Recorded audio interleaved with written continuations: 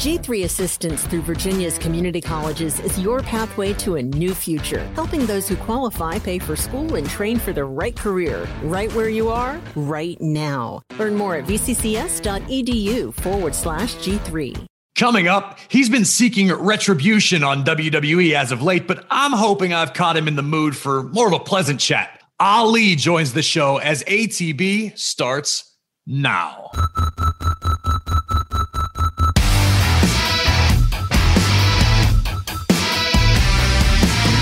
Welcome to After the Bell. I am still Corey Graves. I'm excited for today's show, as if I'm not excited each and every week. This is a big one. I've been wanting to have this guy on the show for quite some time. He finally agreed, and I'm going to ask him about his charge, his pal, his cohort that nearly took my damn head off with a baseball bat. Please welcome the leader of Retribution, Ali. Ali, appreciate you taking the time to hang out. It's been nice. I haven't been able to see you and catch up because you've been hanging out in the shadows. You finally emerged on Monday Night Raw, but I think we had a lot of catching up to do, man. But how are you? Good, Corey. How are you, man? Long time no see. I know, it's crazy. It's funny how, as big as this company is, how we can be on just different brands and feel like we're in two different worlds. It's crazy. Even sometimes on the same show, some of my best friends are on the same brand, and I feel like I don't get to see them until we're working against each other or something, you know? Totally. Before we started recording, I was talking about how generally my TV day, I sit in the TV locker room with my iPad and whatever food I have amassed that morning and just hide out. Yeah. Peace of mind is hard to come by. But I want to start at the beginning when you first arrived in WWE. I know we've talked the WWE Chronicle about your incredible journey to WWE. As far as your past as a police officer and what an intriguing human being you are. I want to talk a little wrestling today. More so your entry into the Cruiserweight Classic, which is kind of the first time that most of the WWE universe got eyes on you.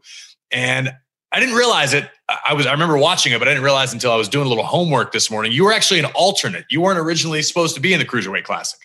Right, man. As with anything that you're passionate about in life, there's extreme highs and there's a lot more extreme lows. And the Cruiserweight Classic was just a tumultuous thing for me. It was that typical indie wrestler moment, like that anyone that's done this can understand that. I thought this was the year that I'm going to hang up the boots or the kick pads or whatever you want to call them.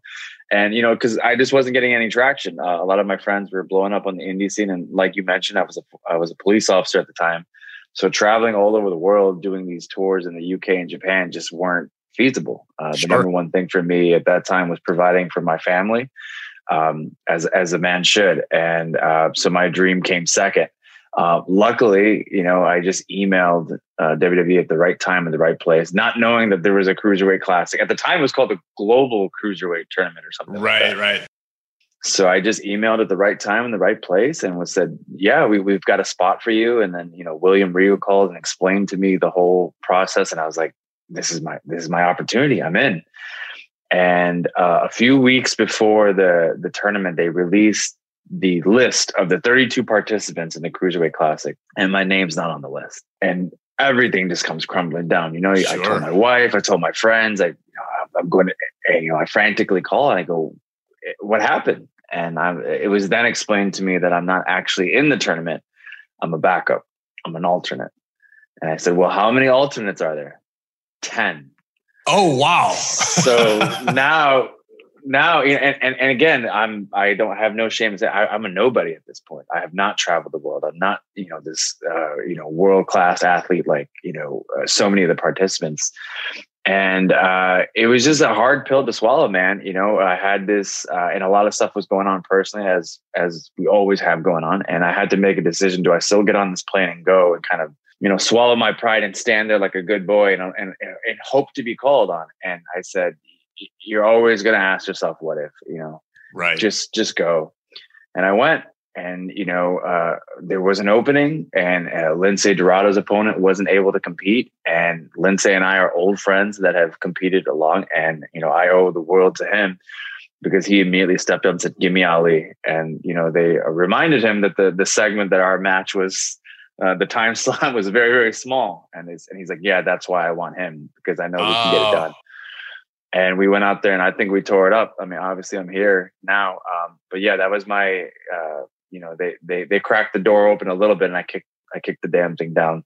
I never heard that story from you, but I can relate as far as the doubts when you're on the independents so long and you haven't got that break and you're kind of like, I went through the same thing. I had my first son was born, and real life, to your point, came in, and I got a job as a 911 dispatcher. And I was like, man, I got to provide for my family. This wrestling thing's probably just not going to happen. It's been fun. Right. And the same thing, out of the blue, I got booked as an extra at TV. My days off from 911 happened to be Monday and Tuesday. And this is when Raw and SmackDown were back to back. Right. So I took the booking on my off days, and I went in there looking as normal as I had ever looked. I had kind of grown my hair out, and I was just kind of a normal guy, so to speak. Right. And they went, "Hey, what are you doing? You interested in a job?" And I got to try out. And next thing you know, I'm working. It's crazy how the world works. I can relate 100% on that. It's insanity, because at one point you kind of feel selfish, when you have a family and you're chasing this dream, because you realize, and a lot of people, again, that are out on the independent wrestling scene, even musicians or anyone that's out there that's hustling, you realize at some point you're kind of spending money to chase your dream. And at some point I remember just like, what are you doing? You have a family, like this isn't going to happen. One thing leads to another. I literally had to go up to Hunter and basically asked for my job, because as the Cruiserweight Classic concluded, they were bringing guys back for NXT, shots. They were doing like a little dark match before NXT here and there. Some guys were getting placed on the show, and, one by one, everyone starts getting contracts, like Tony Nese, Drew Gulak, Lindsay Dorado, and I'm just not getting a contract. And I remember I want to say like the fourth or fifth time I was at NXT, and I very sheepishly went up to Hunter and I was like, "Hey man, what's the deal? When you've seen me like 4 or 5 times. Am I not good enough to be here?" And Hunter gave me the whole there's only so many bones and there's so many dogs, and I can only give up so many bones. It's a timing thing, just keep your head up. And I was like, okay, he's politely telling me go away, man. A week later I got a call. Like, "Hey, we'd like to sign you to a full-time deal." And I was just like, it has to be correlated, but yeah, this is not to encourage everyone to go up to Hunter and ask for a job. That's not what I'm saying. So when you got signed, were you aware that 205 Live was in the works, and that the Cruiserweight division was about to be a full-time thing? So no one told us that it was going to be called 205 Live if you're going to have your own show, but it was like, "Hey, we're going to launch this Cruiserweight division, and it's going to be a part of Raw." And, this is when Mick Foley kind of introduced it. And, there's going to be, we're going to compete for the championship. You guys are going to have your own championship. So it was very like, "Oh, I'm on Monday Night Raw." That was the, And let me cut you off there. So you go from not having a contract, doing the Cruiserweight Classic, asking for a job, and then within weeks or months, practically, you're on Raw all of a sudden. You kind of, the whole Cruiserweight division at first basically bypassed NXT, aside from, as you said, a few shots here and there. And it was kind of weird. And this isn't like a shot at NXT at all, but I was kind of confused because I wanted to go to the PC. I wanted to train with Norman Smiley, that's what I wanted to do. And I remember showing up and, because you have to move through Orlando and all this stuff. And, I kind of, "Hey, so when do I come?" And they go, "You're not." I actually wasn't allowed to come, because I wasn't part of the NXT process. Oh. And I remember sitting in Orlando, because my wife was pregnant at the time. So I wasn't going to have her move all the way to Orlando. I have no idea what the schedule is going to be like. I don't know if I'm on live events. I don't know if I'm on the NXT loops. I don't know anything. So I said, "Absolutely not. You're staying back here. We just bought a house." So I rent the cheapest, crappiest apartment in Orlando, because it's just me and I can man it up and I could suck it up. And again, my wife's pregnant at the time, and I don't know why I kind of just told her everything's going to be all right. Give me 6 months. Give me 6 months to figure it out, to see if I can hang here. And I promise I'll move back. And 5 months and some weeks or something like that, I go up to Hunter and I said, "Hey, my son's due this day. And if it's possible, I'd like to at least be home for a few weeks. I'll still come to work, but can I just be home?" And he pulls me aside and he says, "Go home and be a father." And I was like, "Go home, go home?" He's like, "Go home." And I was like, so I didn't tell anybody. I literally landed from our TV shot, and I packed up everything in my car and just drove straight to Chicago. Went and did TV the following week, and as soon as I landed, my wife went into labor. And oh wow, that's cool. We made it, man. And I was there for my son's birth. So yeah, to the point where you're saying everything here is 0 to 100, right? You go from doing nothing to you're on Monday Night Raw, So it's you gotta be ready. It was really wild. I mean, even for me, being on the side of the business that I am, the cruiserweight division in the 205 Live thing kind of came out of left field overnight. I remember being told maybe a week in advance that I would be calling 205 Live, and it was going to happen after SmackDown. I think we were doing it at the time. Mm-hmm. It was live, and it was live. It was this new entity. No one knew what it was. We didn't know. Here I'm calling these matches and trying to tell these stories, but we don't really know what's happening. It was like this half-baked process that just kind of came out into the world. And here's the thing. I 100% appreciate my time in 205 Live, right? Like I looked at this past episode of Monday Night Raw. You had me, Cedric Alexander, Drew Gulak, Akira Tozawa, Lindsay Dorado, Graham, all these alumni from 205 that have taken a large portion of Raw. So you can't deny Buddy Murphy on a major storyline on SmackDown. Like you can see how 205 has been a process and has developed these new stars that are now moving on to bigger and better opportunities. But here's the thing. It was absolutely half-baked. 205 going on after SmackDown was the equivalent to an opening band going on after Metallica. Yep. No one's there to see them. They, and I've told the story before. Arya Daivari and myself were sitting in Gorilla one day, and we look up at the monitor, and it's Randy Orton versus John Cena in a 2 out of 3 falls match to end SmackDown. The place is going nuts. There's this crazy match, and we just look at each other like, what are we gonna do? So I think, I don't want to call it the problem, but I think the thing that was overlooked was that 205 was new. New superstars are being presented. If you gave us Rey Mysterio, you could put 205 Live on his back and he can create this brand, because now at least there's immediate interest in Rey, which therefore there's interest in the show. And now you put Buddy Murphy against Rey, and now now you're building Buddy. And then once Buddy's established, you put me in there. Like there's a process. New guys, new characters, new show, off you go. You guys were just the redheaded stepchildren, man. Yeah. Let's just be what it was.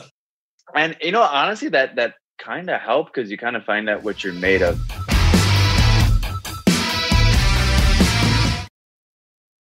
Talk to me a little bit more about working with Murphy, because I know that was a rivalry that sort of set you guys both on an upward trajectory. You guys definitely brought the best out of one another.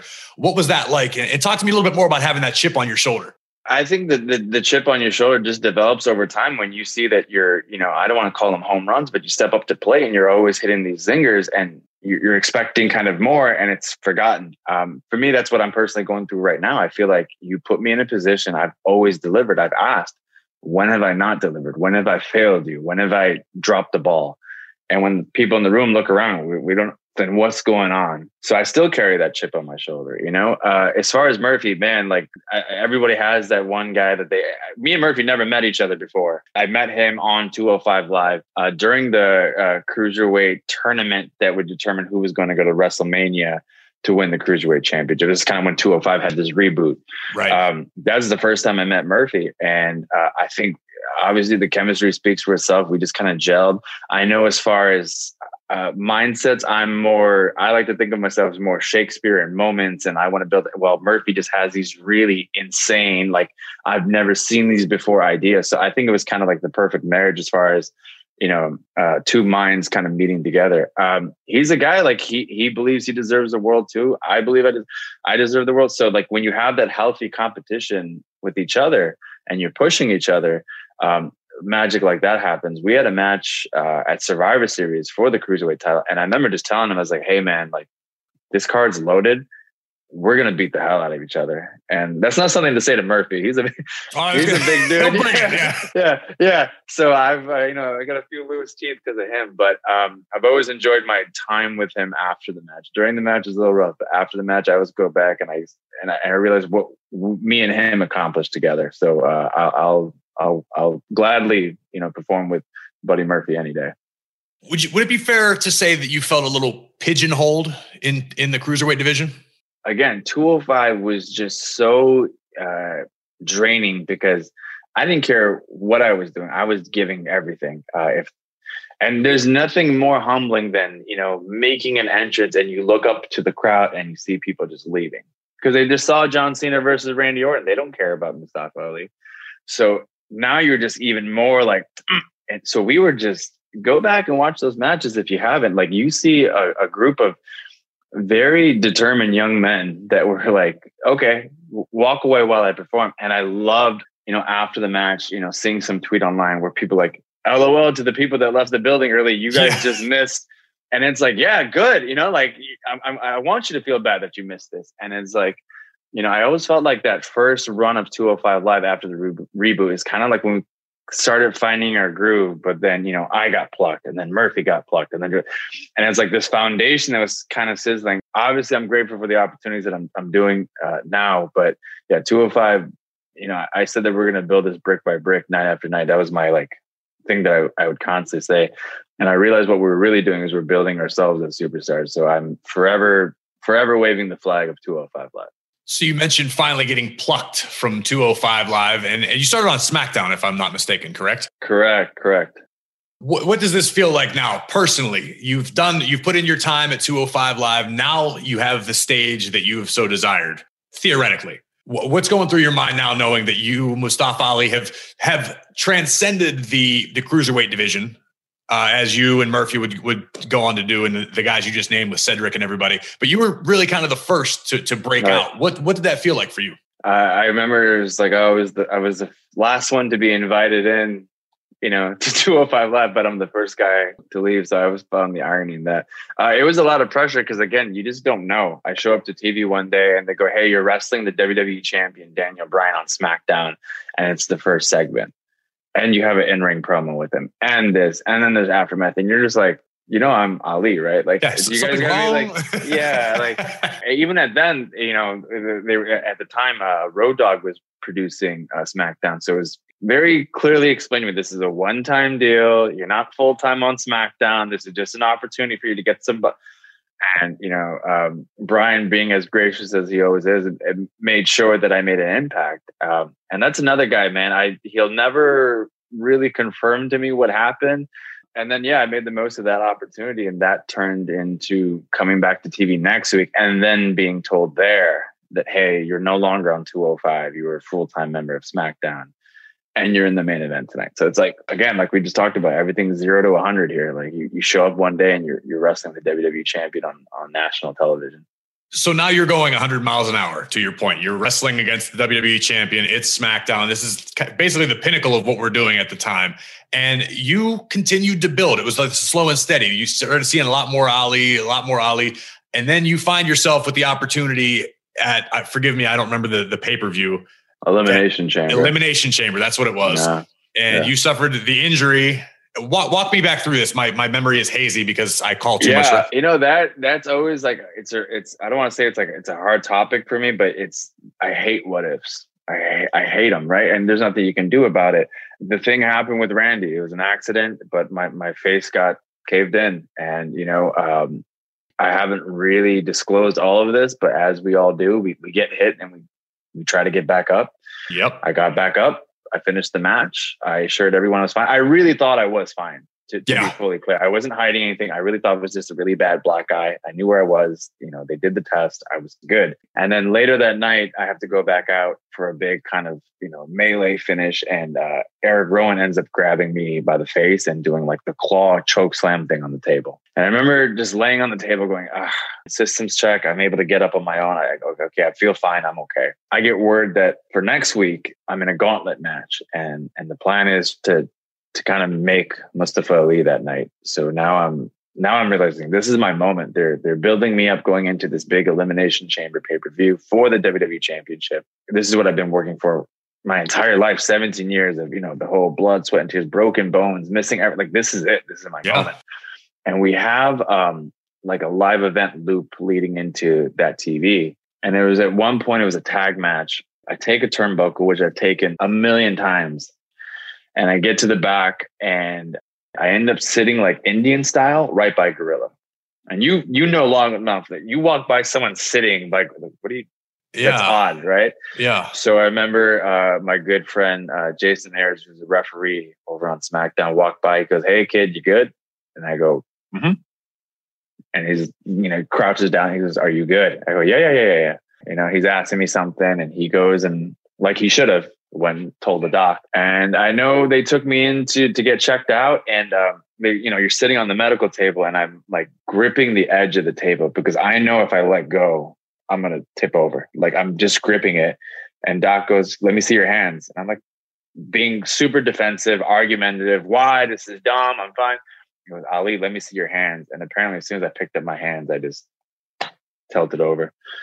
And that was it, man. They pulled me. And I remember like sitting in the hotel room that night, trying not to cry because I know there's no way they're going to let me perform on SmackDown. And because of that, there's no way. And I'm like, how long, what's the, can I come back in 5 days? And they go, dude, you're out for a while, and then you go get the MRIs done. And, from what I was told, they go, it was a pretty bad hit that you took. You're going to need some time off.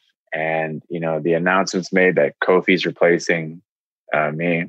And then we all know what happens, man. Kofi goes on his historic run. That launched Kofi Mania.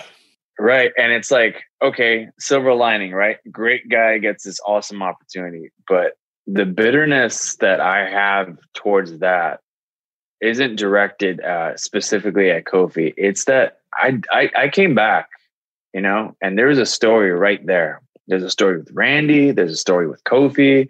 Eventually, there's a story with Brock and Money in the Bank. Like, there's all these layups that had presented themselves, and I came back, and I was ready, and I had nothing. So therein lies, like, kind of like this realization that, like, was I ever going to be the guy? Because there's these rumors flowing around that Ali was going to head into WrestleMania.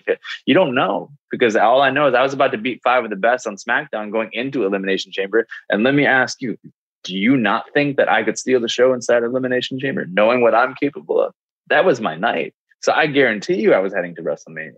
And that's where all this baggage and this what if and this thing that's going to drive me crazy for the rest of my life. What if I didn't get hurt?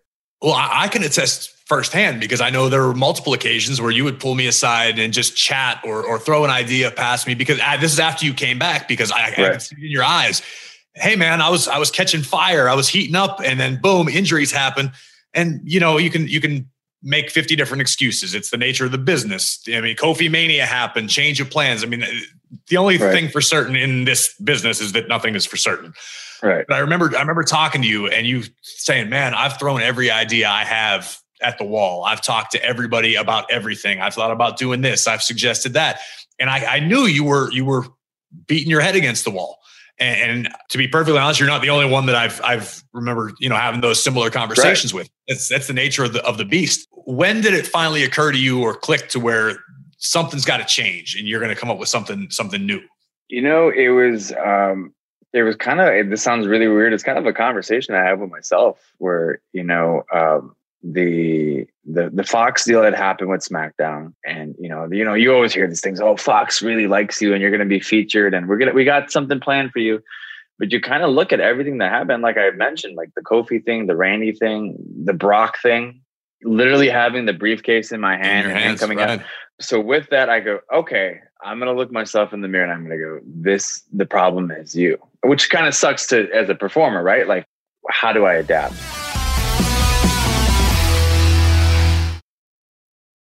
Now you are the de facto leader of Retribution. How cool is it to have a dynamic with some guys that have traveled the world and actually do share these similar sentiments of the frustration? I mean, you got a guy who Slapjack, as we know him now, we recall as Shane Thorne. He was even on Raw a few times. But he's been in the system for a long time. Same thing with you. You've got all the members have been in WWE or NXT in some iteration. And now you guys all share that common bond of it.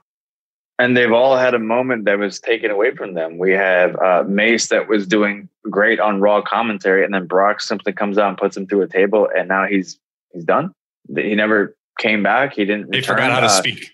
Yeah, right. We have Dijakovic, T-Bar, that was choked out by Karrion Kross, and his best friend Keith Lee watched, and then Keith Lee goes up to the main roster, leaving Dijakovic with nothing. Mia Yim was at a takeover pay-per-view and was taken out before a War Games match. Was never, the person that took her out was never reprimanded. Like, you have all these stories about these guys that have had guys and girls that have had something taken away from them, and nothing has happened. So the sentiment of a chip on your shoulder is very appropriate for Retribution. as far as opportunity, yeah, man, I went from a guy that was sitting at home for 7 months to a guy that has 7 segments now in Raw. You know, like I am built for this. I am ready for this. Like I've been, what I'm asking for is what I'm finally getting. I've been asking for a story, and what better story to tell than your story? And Retribution is me. Like Retribution is, I felt overlooked. I felt that the company looks at profit over people. I felt that what my name is and what I look like has defined me to some extent and has inhibited me from growing. And, you know, this is a small little tidbit. I know people love to kind of poke fun at like Slapjack and the stupid mask. There's so much art in this story that you're kind of, I knew a lot of it was going to go over people's heads. Imagine, this is just a crazy concept. Imagine having people make preconceived ideas about you because of your name and what you look like. I'll let that sit for a little bit because you guys can all resonate. Imagine a guy named Mustafa Ali renaming people so that they could understand what it feels like to be judged by your name and what you look like. Go ahead, internet. Continue to make fun of them like puppets because you guys don't appreciate real art. Corey Graves with the, yeah. Go ahead and let that process for a second. What a stupid name. Oh, he looks like an idiot. He's not going to. Yeah. That's what I've been dealing with for 17 years. Art, ladies and gentlemen. But you couldn't see it if it slapped you in the face. I feel like it just slapped me in the face. Damn, dude. Seriously, it's so simple and heavy, but I would have never looked at it like that. But when you explain it, damn, dude, that was. Give us time to tell a story. We live in a day and age now, Corey, where people want to push a button and they want to know everything, right? You watch an episode and you want to know what happens next week, so you look it up online for spoil. Like, let us tell a story. Sit down, shut up, and watch it and enjoy it.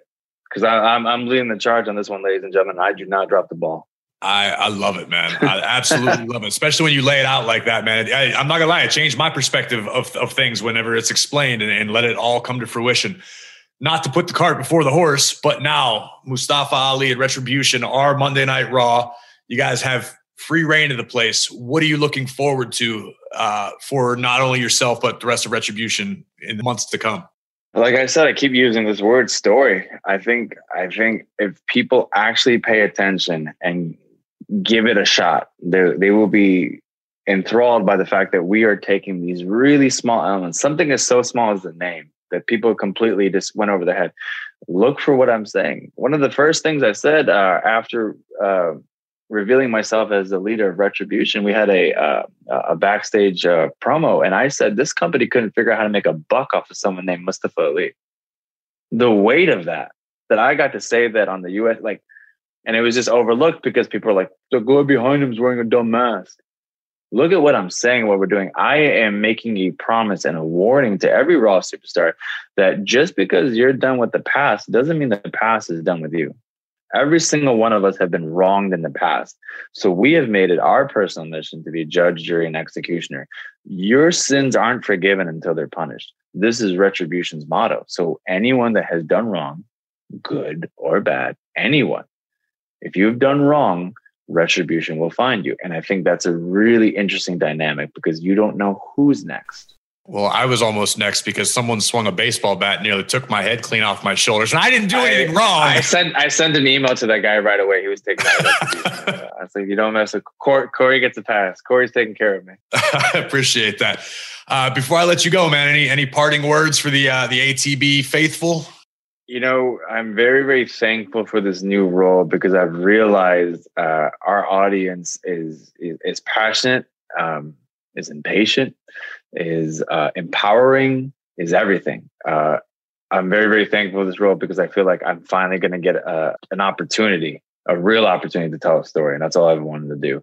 You know, there's a lot of troubling times. And if we're able to provide somewhat of an escape from reality for you, cool. I want to be able to do that, but I also want to be able to remind you of really real issues as well. I go back to that line of saying, you know, this company couldn't make a buck off of someone named Mustafa Ali. Realize the weight of that. Like, I'm throwing some knowledge your way and I'm hoping you're being able to pick it up while being entertained. All I can say is please be patient because I finally have the ball in my hands and I'm not dropping it. So just watch, boo, cheer, yell, do whatever the hell you want to do. but just let us tell the story, and I guarantee you it's going to be a good one. Well, my man, I can't wait to see how the story plays out. I'm honestly, I'm a fan of your persistence, your tenacity, and now the fact that you forcing the world to take notice, no longer waiting for the ball, just take it out of somebody else's hands, man. You know, I love it for you. I appreciate you hanging out with me for a little while today. You always have a platform on ATB. Corey, I appreciate that. I want to thank Ali one more time for hanging out, joining After the Bell. Fascinating, interesting human being. I think he's got a bright future. I think he needs to work on that frustration part a little bit. But if you're not following After the Bell, do so at After the Bell WWE on Instagram, Twitter, Facebook. Use the hashtag After the Bell. If you're using Apple Podcasts, shoot us 5 stars. Por favor. It helps spread the word. I mean, Ali came on the show. I mean, he doesn't even like me. He doesn't like WWE, and he loves After the Bell. So you should give it 5 stars or more. And if you're using an Android, ATB's on Spotify, Pandora, iHeartRadio, and Google Podcasts. So never, ever, ever, ever, ever, ever miss an episode. I am at WWE Graves, should you be so inclined. And I will be back next week with more wisdom, more vitriol, and more WWE After the Bell.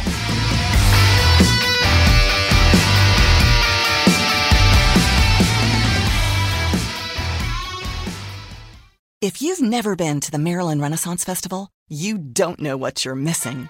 There's so much to see and do. It's like a 16th century theme park with shops and pubs, food and games, live jousting, crafts and music, 10 stages with nonstop entertainment. Fun for the whole family. Saturdays, Sundays, and Labor Day Monday through October 24th. For tickets, visit MarylandRenaissanceFestival.com. Save big on admission through September 12th. Near Annapolis, the Maryland Renaissance Festival. Time travel to fun.